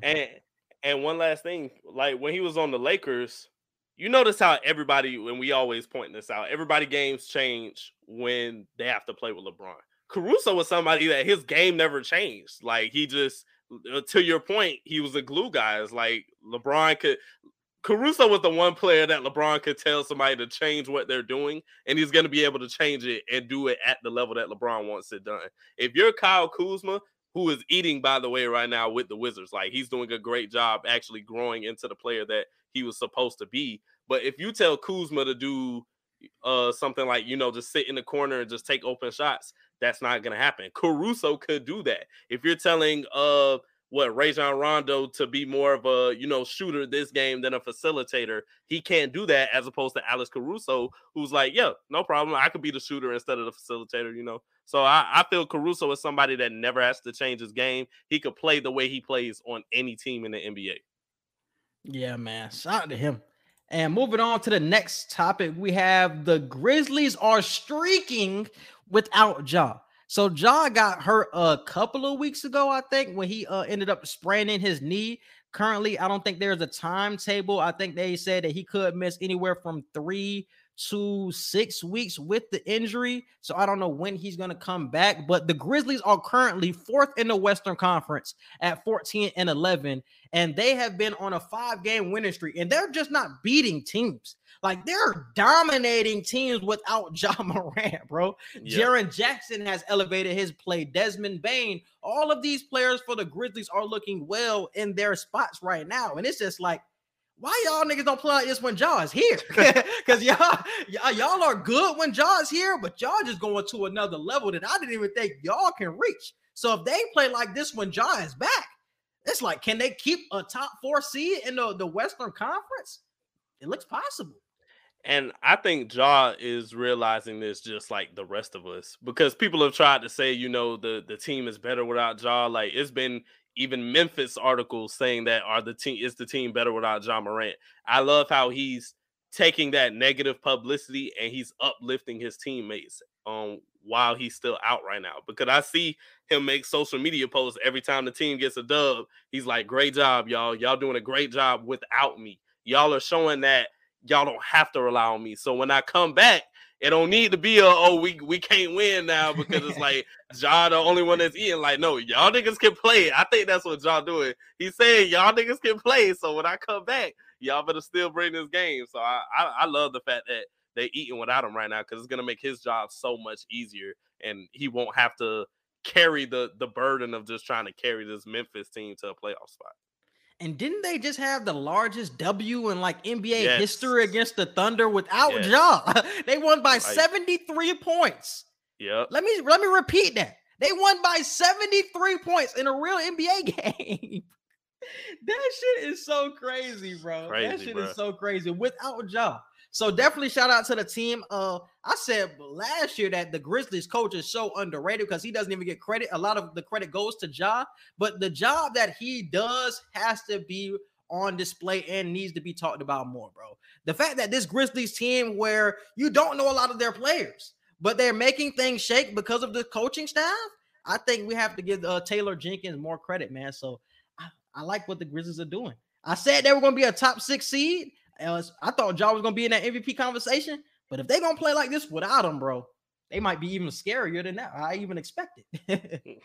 Moving on to the next topic, we have Dame wants to play with Ben Simmons. And this is a topic that we talked about before ad nauseum, but Dame is back in the headlines once again. We got some articles coming out or some reports coming out that he's frustrated with Chauncey Billups, frustrated with the team. They're not playing well right now. They're currently 11th in the Western Conference at 11-15. He's currently hurt. CJ McCollum's hurt. So their record is only going to get worse. So where do you think Portland goes from here? And do you think Dame should be killing these reports? Or do you think he should let these reports ride because it will make him look a certain way if he asks for a trade? If you get what I'm saying. If you let these reports ride, you don't look like the bad guy because you see what's going on. Like, your situation is what's deteriorating. It's not like you're forcing your way out. And I feel like him trying to combat that and say, oh, no, the reports are fake. Oh, no, that's not this, not that. It's like, bro, we know you want to get out of the situation. You don't have to bullshit us, but you don't have to be the bad guy if these reports continue to come out like that. And that's what I'm saying. You don't have to force your way out because fans have been begging you to leave anyway. So it's like, it's not a situation where you're going to be the bad guy, even if you did try to like come out and force your way out. I think Dame understands that majority of people are saying that he should leave or that they want him to leave. So I don't think he's going to make the wrong decision either way, whether he comes out and says, these reports aren't true, or whether he lets it ride. I feel like people are going to be okay with whatever he does because people just want to see Dame in a better situation. I said before, I don't think him pairing with Ben Simmons is a good fit just because that would then make Ben Simmons the number 2 option. And I've been saying several times, Ben Simmons needs to get pushed to the 3rd or 4th option at this point so he could just get in his groove and just be a contributing player until he could rise to that second, first caliber type player again. But and prayers up to CJ McCollum. But I just want Dame out of there, bro. Like, I don't know what the fuck it needs. I don't know what the fuck he needs to say. I don't know what he needs to do. He can let it ride if he wants, but Just find a way to get out. If you don't like what Chauncey Billups got going on, get out before All-Star break. And that's what I'm saying. That's my point of he's trying to look like the good guy by saying, no, I didn't say this about the team. I didn't say that I wanted to leave. And it's just like, nobody's going to be mad at you for asking. It don't matter what you said, bro. It don't matter if you want to leave, just leave. Because we're seeing with our own eyes your situation. You're 11-15. This team is going nowhere. Nobody is going to be mad at you if you want to lead this squad, bro. So in any situation, you're not going to be looked at as the bad guy. You've been there for 10 years, bro. You've been there for 10 years. You have nothing to prove to this franchise anymore. Get the fuck out of there. You have nothing to prove. Yeah. I don't know where he goes, honestly. And that's the problem that I see with Damian Lillard, because I see a lot of people say, he need to go to the Knicks, or he need to go to the Celtics, or he need to go here. It's like, he's not going to be a contender in any of those destinations. I still feel like there are better teams, even if he were to get traded, but there are still better situations than Portland. And now I guess that's the upgrade. Didn't was it you or me that said Indiana? I know I said Brandon Ingram should go to Indiana. But yeah. Did we also say Dame Lillard? I ain't say that. Damn, I could have sworn it was another player we said other than Brandon Ingram, but I don't know. He could possibly go to Indiana as long as they don't trade too many pieces away. But once again, are they contenders? They'll be in the playoffs for sure, but championship they'd be in the same situation. They'd be in the same situation as Portland, man. And it's funny that we just talked about the Pacers last week, and we see reports that they're trying to trade Karras, they're trying to trade Sabonis, Turner. It's like they know what's going on. They trying to start their full rebuild, like we talked about last week. It's happening. And going back to the Ben Simmons and wanting to play with Dame point, I feel like it's a good fit. Because I think for the past 3-4 years, he's wanted to play with Draymond Green. And I feel like Ben Simmons is like really another Draymond Green, especially when you put him in the similar sort of positions where he doesn't have to do too much. He doesn't have to shoot. We see Draymond doesn't have to shoot, but he doesn't have anybody clogging the paint. He doesn't have a Joel Embiid clogging the paint. I feel like that has been the hindrance this whole time that he's been clogged. If you let him have a free paint and he can be damn near a small ball 5 like Draymond, I think that's when you see Ben Simmons really flourish. But the past years with Philly, he's been playing the 4. It's just not his game. I think if you pair him with Dame, is it contending? No, but they're better than what they are right now. And you can trade CJ and some picks and you can make the trade happen. But we've been talking about that trade forever. And I don't know when CJ is going to come back. So when is this trade even going to go down if CJ not even healthy? And you just said it. Shout out to PJ, or not PJ, but CJ. Prayers up to him because he has a collapsed lung. So we don't know when he's going to come back from the collapsed lung. And that's the major trade piece to make this all facilitate. So I don't know what happens at this point or when it happens. Yeah. Moving on.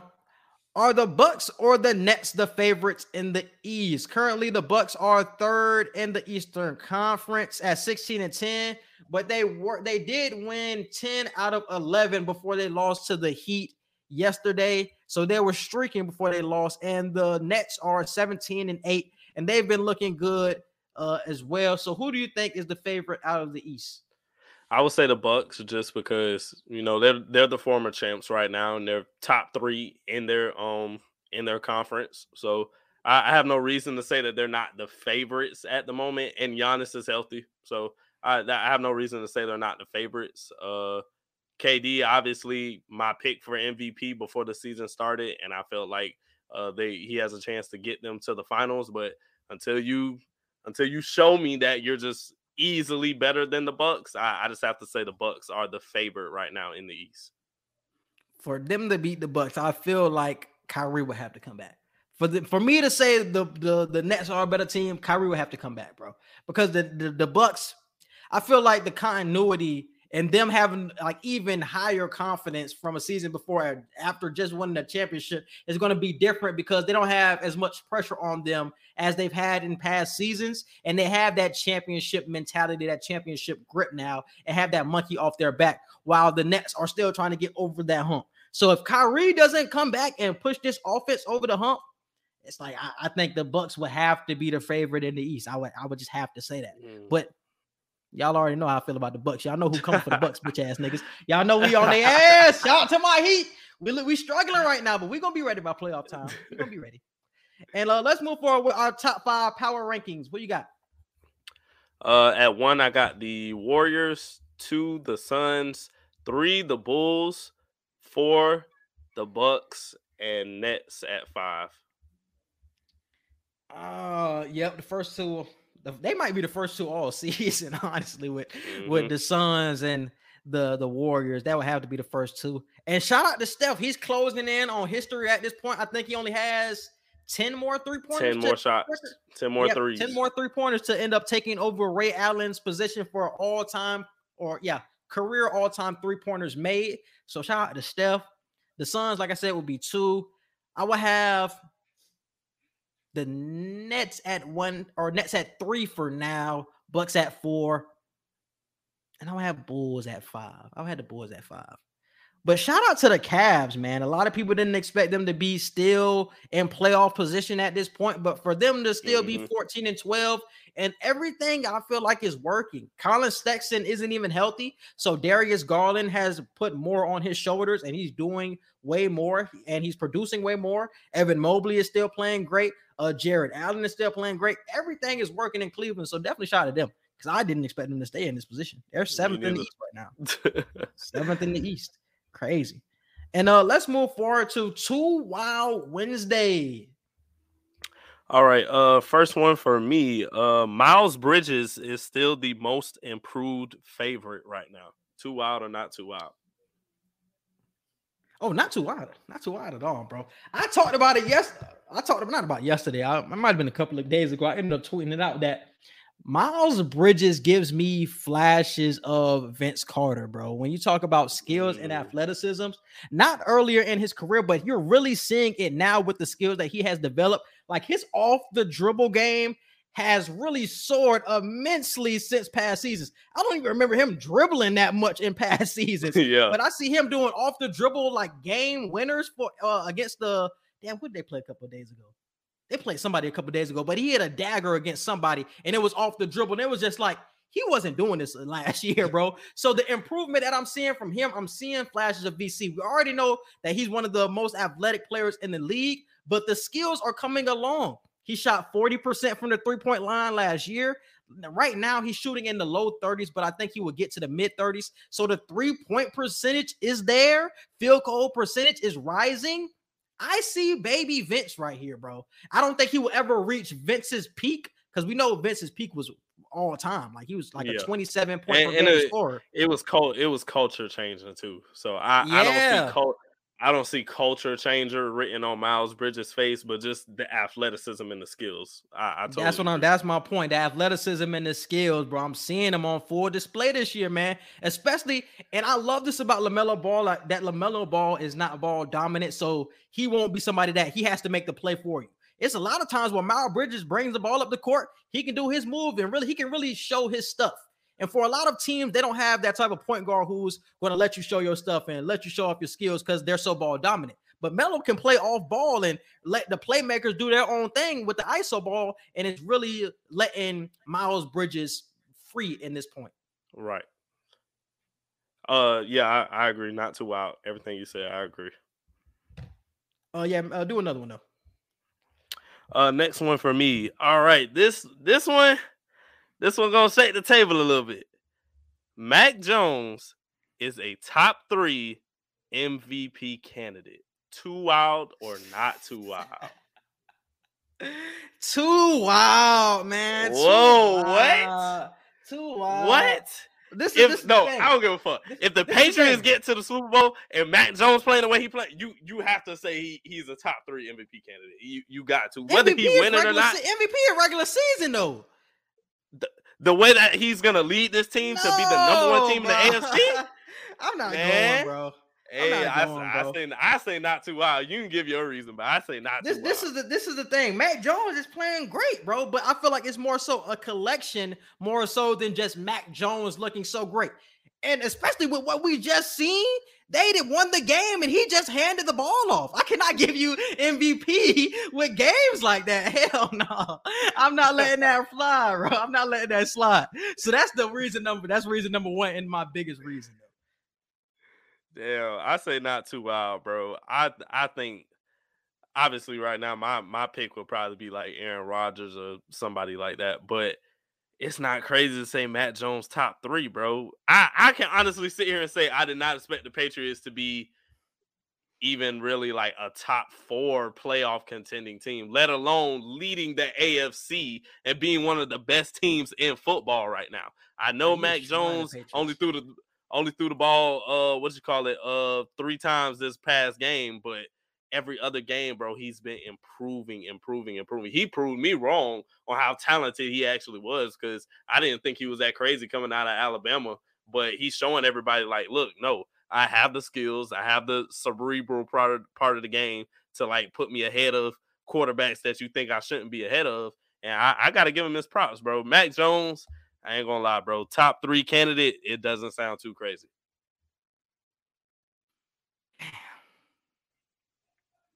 No, I can't. I still can't let that slide. But moving on to the next one, I got Gardner Minshew can lead the Eagles to the playoffs. Too wild or not too wild? Too wild. It's the Eagles. It's the fucking Eagles. If Gardner Minshew does that, I gotta look at him for most improved player. I swear to God. Because Minshew is obviously subbing in for Jalen Hurts at this point, and I don't know when Jalen Hurts is supposed to come back, because I know he had a ankle injury a couple of weeks ago. So the Eagles had a nice win against who the Eagles played. The Eagles played the Jets. The Jets. It was the Jets. Yeah. It was the Jets. Okay, so they played the Jets. So it's the Jets, but they still had a good win with a backup quarterback.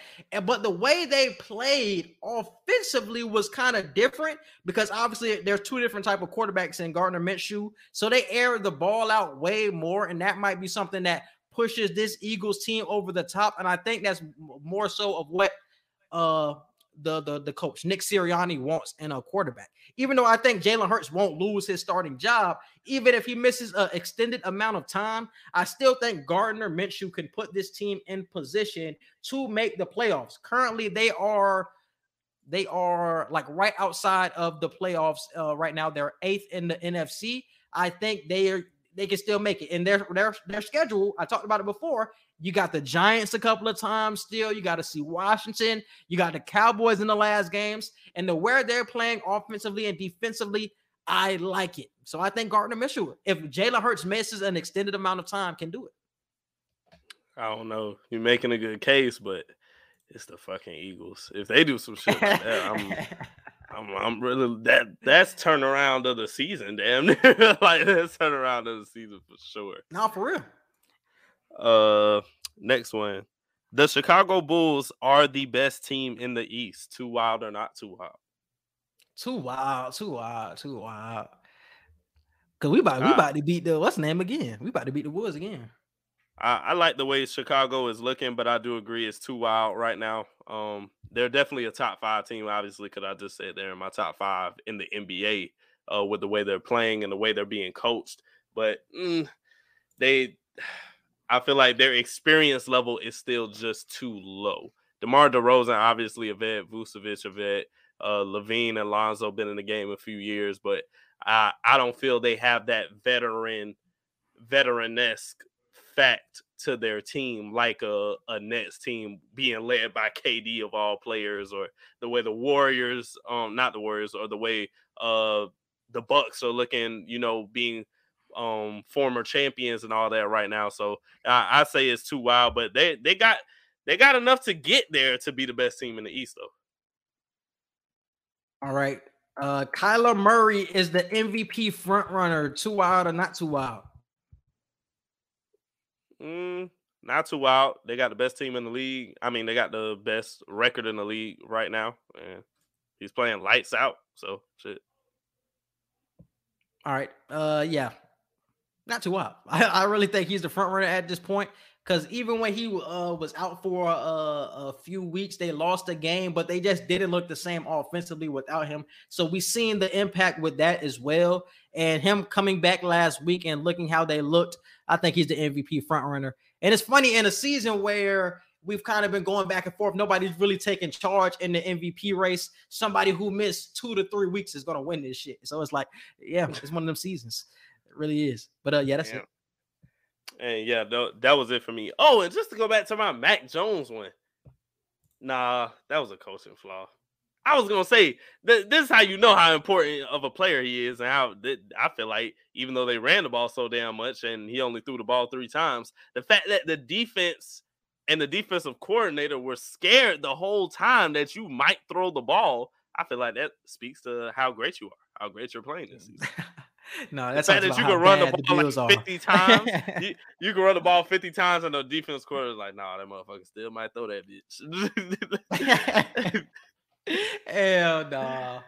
Moving on, we got entertainment and current events. So yeah, man, crook ass Joe, boy, crook ass Joe. So Joel Osteen, this is not the first time that he's been in the light in a negative way. If y'all remember a few years ago with Hurricane Irma, he was notoriously known for not opening his doors throughout that entire time in Houston. You know, not letting people into his sanctuary for, for refuge and all that type of stuff. And just for, safety from the hurricane.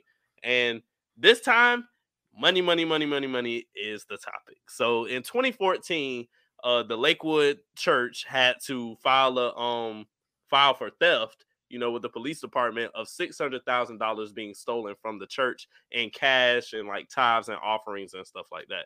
Well, recently, a plumber was working in one of the bathrooms at the church, and from this broken wall, when he had to remove a toilet, cash and envelopes just started pouring out. I don't think they ever publicly said how much money he found, but he did get rewarded $20,000. And Joel Osteen or nobody from the church has said anything to him since this happened.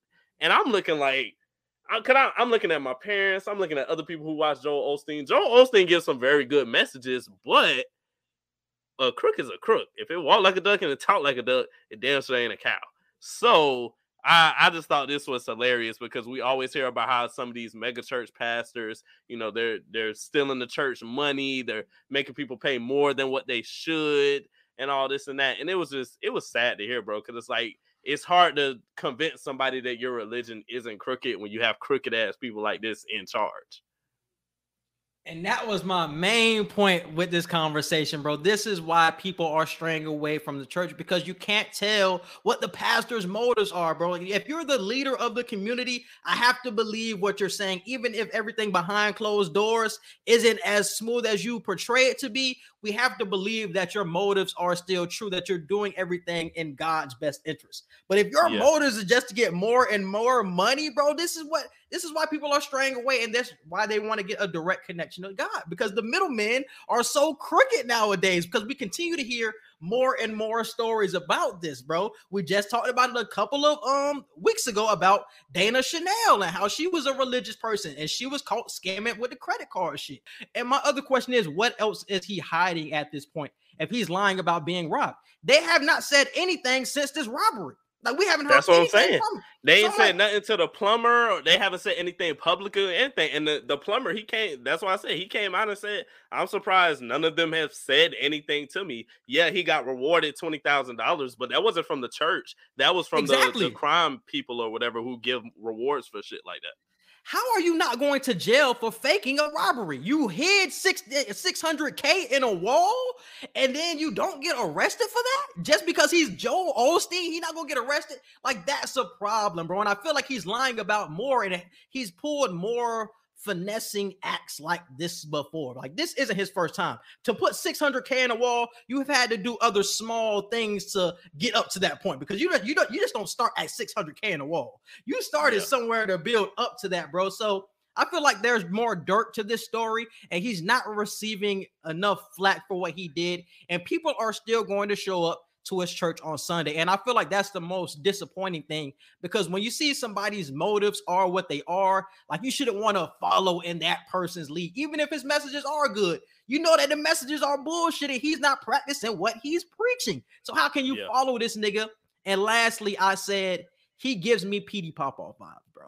Because Petey Popoff since the 70s been lying to people straight to their face, but he gives a good message. So people has been continuing to give people him money and been continuing to get finessed by Petey Popoff since the 70s, and it's 2021, and Petey Popoff is a millionaire at this point because he keeps eating off of y'all niggas, and y'all don't know when to stop with this nigga. And Joel Osteen is the same way, but he's just a younger version of it, and he's doing it in a more of a conniving way. That's it. He's the younger Petey Popoff, if we keep it on the beam, bro. What wasn't it another ridiculous nigga? It was another nigga too. Creflo Dollar. That nigga named Creflo. That boy named Creflo and his last name Dollar. If that ain't a crooked ass person, I don't know what it is. Creflo Dollar, and you a pastor? That shit crazy. I'm automatically thinking like you drive an expensive ass car and everybody else has Pintos. Like that's automatically what I think when I hear your name.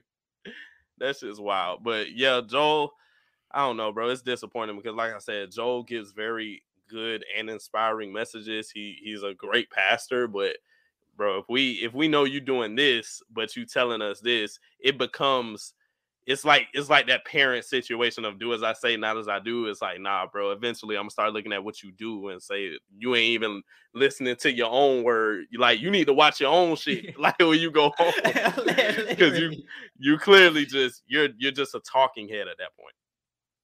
And going back to the plumber situation, I'm surprised Joe didn't pay the plumber to not get this information out. Because obviously the plumber told somebody for him to actually get the $20K reward. He had to have told the police.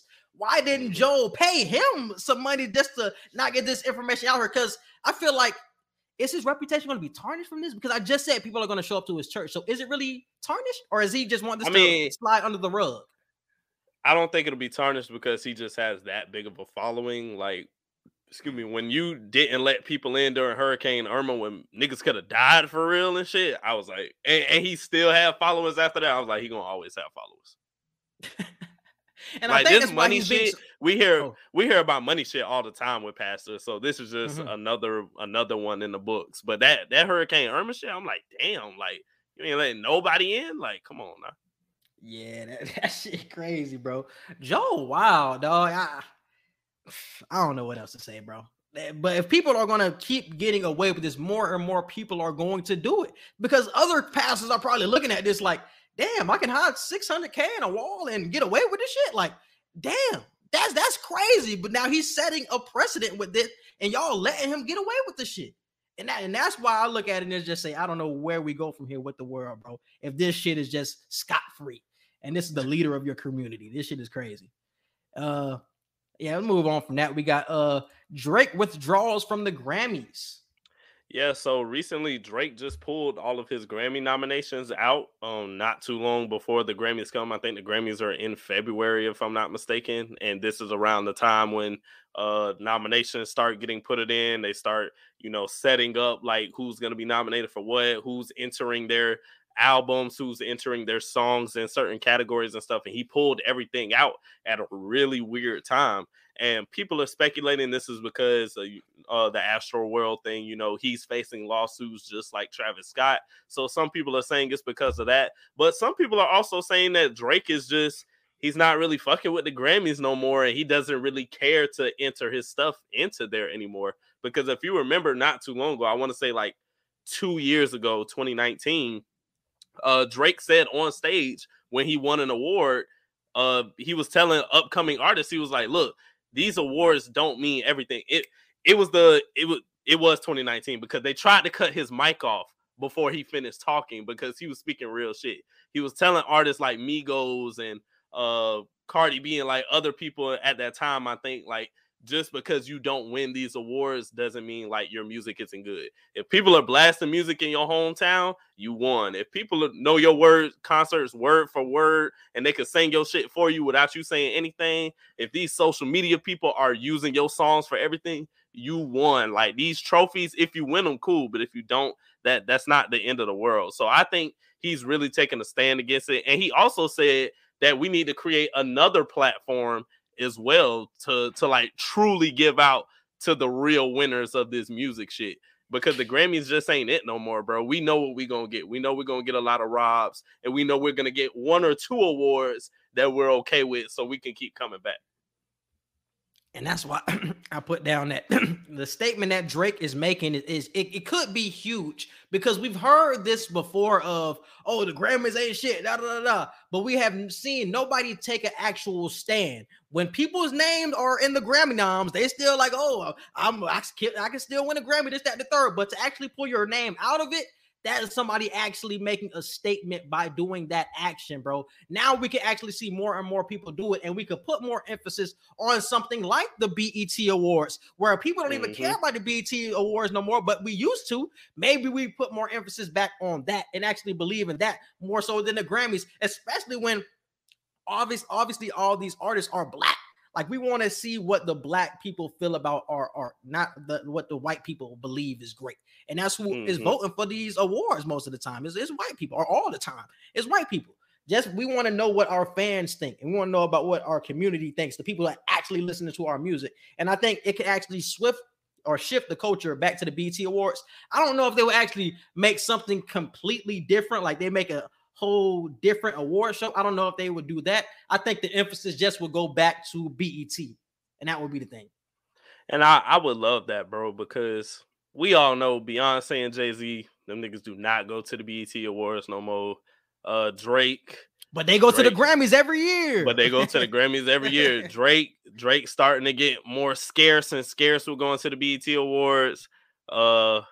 It's a lot of GOAT level people that don't go to the BET Awards anymore. Obviously, like the Migos, Cardi B, Meg Thee Stallion, the Baby, Lil Baby. A lot of the new artists are going, but a lot of the OG people that you would expect to like be there, like the greats that we look at, they don't go anymore. And it's weird, because I feel like the more big names we have in the audience, the more fans like us would want to watch, because it's like, oh shit. Like Jay-Z at the BET Award, Eminem at the BET Award, like people who we look at and put in GOAT categories, like if they show up and they participate, I feel like it'll just make us want to watch it more, bro. But BET in general just has to get better in order for us to want to keep watching more. I have to put some blame on BET too, because BET, for sure. Their popularity has, plummeted recently in the past. I want to say within the past 5 to 7 years, like BET is just absolute trash at this point. So, man, they have gone downhill, bro. But damn, do we put more emphasis on the hip hop awards? Like, I don't know where we will go, because we put more emphasis on the hip hop awards now. Like it used to be we used to put a lot of emphasis on both. Like the BET Awards, because you're getting everything. You're getting R&B, you're getting rap, you're getting they might give a gospel award out. Yeah, the time you go sleep during gospel. Yeah.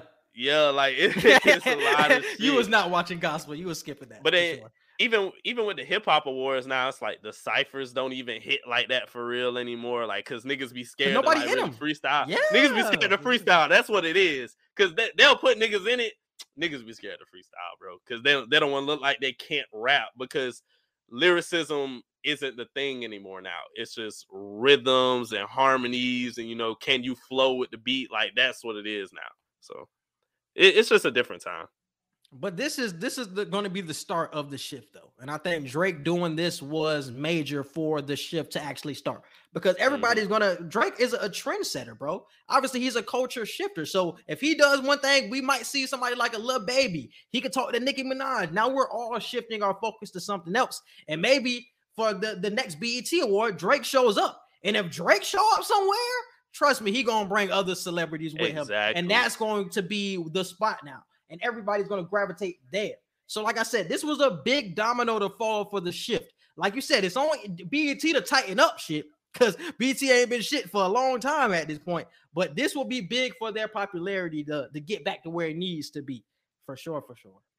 I think the biggest thing that ever happened with the Grammys to this day, this Drake thing is cool, but Will Smith having other artists boycott the Grammys, like, that's the biggest thing that ever happened to the Grammys, bro. Like, when niggas like Real Deal boycotted that shit, it just did not go.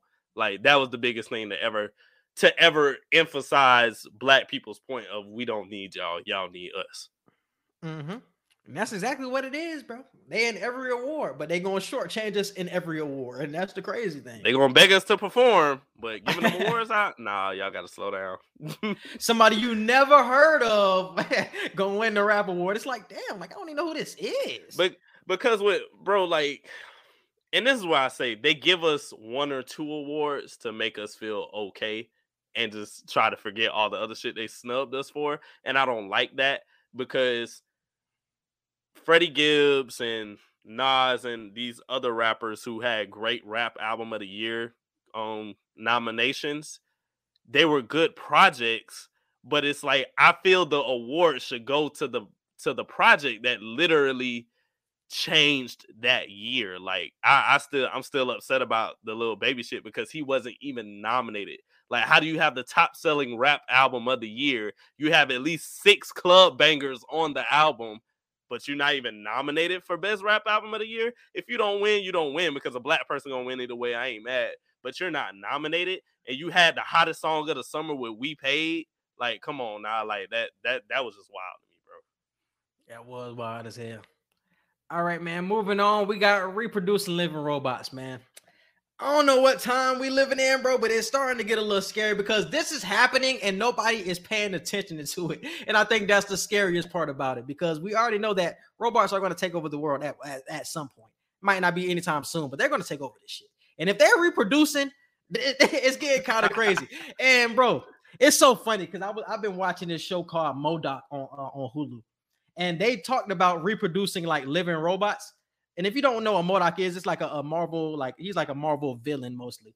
He's a Marvel villain, but like one of his experiments was like living robots, like reproducing and shit like that. And they took over, like the actual lab that he had because they were that destructive. I think this is what we could be looking at right now because you get so many of them, and if they're actually reproducing with themselves and they're not asexual, it's like, bro, them niggas can do whatever they want. They don't need us anymore. If they can just reproduce, nigga, or feed themselves and do all that other shit, that's why I'm kind of scared because nobody's caring about what is going on around us.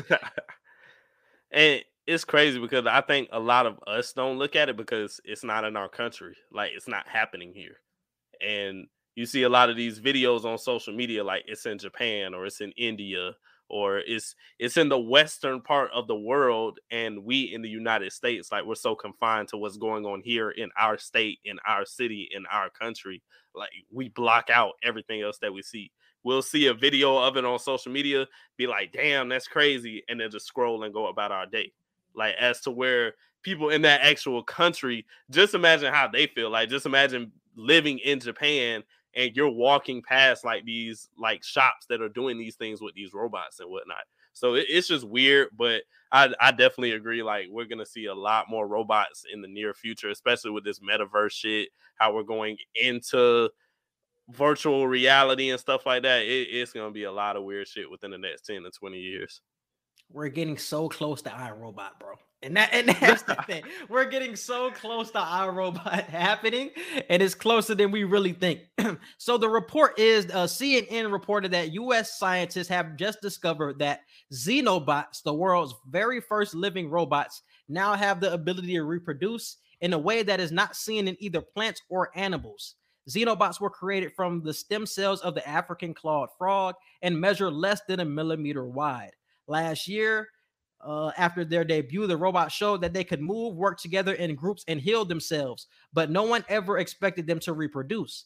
The scientists at University of Vermont, Tufts University, and Harvard University, who created the Xenobot, said they were shocked to realize the robot creation was now capable of reproduction.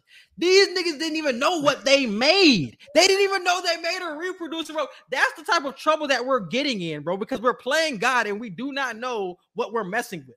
These niggas just, okay, we're just going to robot, something cute. This shit reproducing and they don't even know it's supposed to do this shit.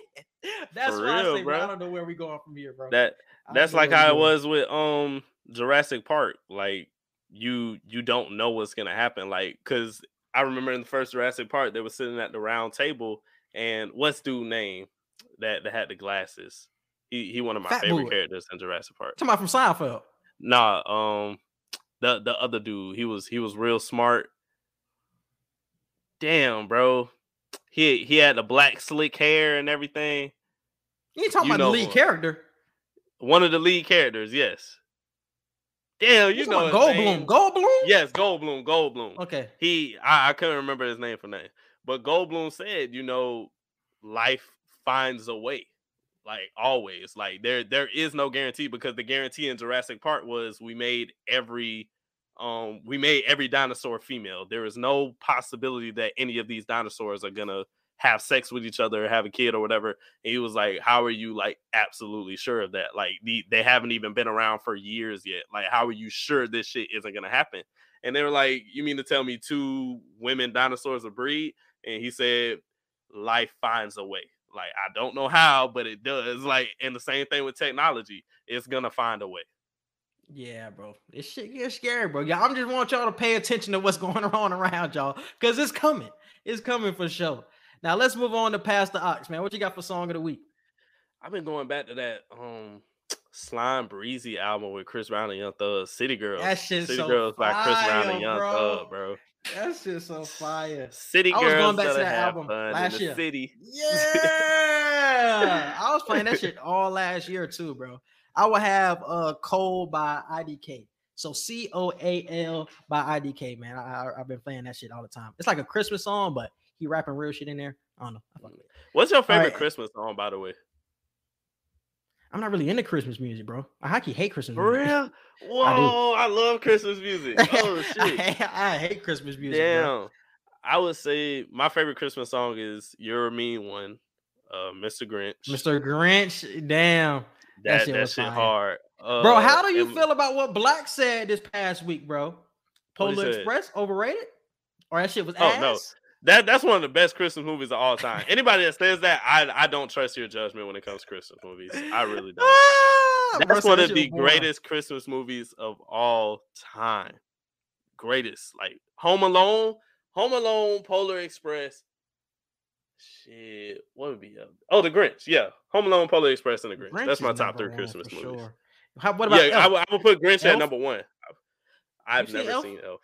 I've never seen Elf. I love Will Ferrell, but I have never seen Elf. That's the crazy part. Elf. The Santa Claus. I'm gonna go ahead and say it right now. Santa Claus is the worst Christmas movie of all time. Yeah, Tim Allen is an overrated actor. I'm sorry, y'all. If the man is not playing Buzz Lightyear, I really don't care what the hell he's doing. Hocus Pocus, overrated Halloween movie. The Santa Claus, overrated Christmas. No, Halloween's not one Christmas movie. I'm tripping. But no, the other one, bro. Wasn't the other one the Nightmare Before Christmas? That shit was fire. Do we consider that a Christmas movie, or is that Halloween? Yeah, okay. Definitely. It's both. The crazy part is it's both. Yeah, so that's definitely up there for me, bro. That's definitely up there for me. I'm trying to go through. I'm not even seeing anything right now. Damn, You're a Mean One, Mr. Grinch is my favorite Christmas song. I'd say popping out to me right now. I'd say Rocking Around the Christmas Tree. That's probably my second favorite Christmas song. What is that? Rocking Around the Christmas Tree. I think that's my second favorite Christmas song. Oh, yeah. Yeah, I'm really a basic. Oh, yeah, and Mama Kissing Santa Claus by the Jackson 5. Fire. That shit is fire. I know that one. I know that one for sure. Man, you remember those Christmas movies that used to be on Disney Channel? What was that one when my boy, his grandma got hit by a reindeer? What was that? What grandma got ran over by a reindeer. That's what the movie was called? That's what the movie was called? Yeah, that was Cartoon Network.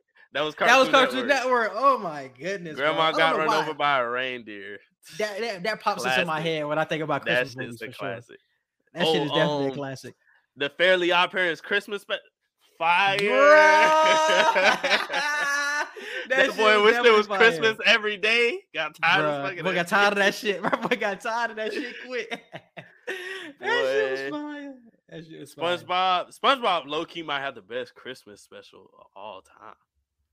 Yeah, bro. It's definitely up there, bro. It's that definitely SpongeBob Christmas special. That shit was fire. That shit is glued to my mind. Santa's coming tonight. Them niggas was singing the whole night. Nigga never came. That shit was hilarious, fire. I remember when that nigga Santa came, that nigga SpongeBob said, Santa, you're here? That nigga looked confused as fuck. The whole time it's Squidward. That's what it got. That nigga gave his whole house. That's crazy. That shit was crazy. I definitely fuck with that. But let's move on to movie and show reviews that we got coming up. Yeah, we doing Power Season 2, Book 2 right now. We just dropped the episode for that. Be sure and check that out. That was what, episode 3 that we just did? Mm-hmm. Episode 3. We just did episode 3 and 4 of Hawkeye. I finished Squid Games, so we could do Squid Games for the end of the year if we got time. I gotta watch The Harder They Fall, and we still gotta do a BMF season review. But biggest movie of the year is coming in a week. Spider-Man No Way Home. We will have a review for that as soon as possible after the movie. For sure. Drops. It's gonna be that Friday, damn it. It could be that Friday. It low-key could be that Friday. Because we both watching it on Thursday. I was about to say I watch it Thursday and I don't work Friday. We can do that shit Friday, honestly. We can high-key do that shit on damn Friday. That shit gonna be crazy, bro. Shit gonna be wild. Spoiler alert. Y'all know now. I was about to say, y'all better get y'all damn tickets now too for that bitch sold out, boy. That bitch gonna be crazy next week. Honestly, after 2:00 on Thursday, I'm not getting on social media. I'm not. Like, I'm dead ass not getting it. I'm going to the movies at 3:30. At least Twitter. I'm not getting on Twitter after 2:00 because my movie is at 7:40. Yeah, I'm not getting on Twitter at all after 2:00. So because I refuse to see any spoilers. I swear to God. And I'm gonna keep it real with y'all. I said this before. If this movie is anything less than a 10, I'm mad. So y'all better hope this movie a goddamn 10, my nigga. All this nostalgic shit y'all doing, I'm gonna be mad if this shit ain't a 10, my nigga. High as fuck expectations for this shit, boy. Come on now. Y'all gotta reach them. But yeah, that shit finna be lit though, for sure. Niggas want to see niggas want to see Blade in the new Spider-Man movie. Expectations high as fuck. We expecting everything. We just talked about it in Hawkeye, about Kingpin and Daredevil. Nigga, we want to see all these niggas in there, bro. I want to see a Wolverine Easter egg. I just want to see one Blade come out. I just want to see one Blade. That's all I want. And y'all can be good. That's it. Yeah, bro. But you can hit it with the social media. You can follow us on Twitter at QE Podcast 1. You can follow us on Instagram at QANDE Podcast. You can follow and like our Facebook page and subscribe to our YouTube at QAndSignE Podcast. And our Gmail is QANDEPodcast@gmail.com. Yes, and subscribe to our Q&E Media page. It is QNEmedia.com, QANDEmedia.com. Follow our Instagram page, QANDE Media, and our Twitter page is QE Media. We appreciate you guys for listening, and we out. Peace.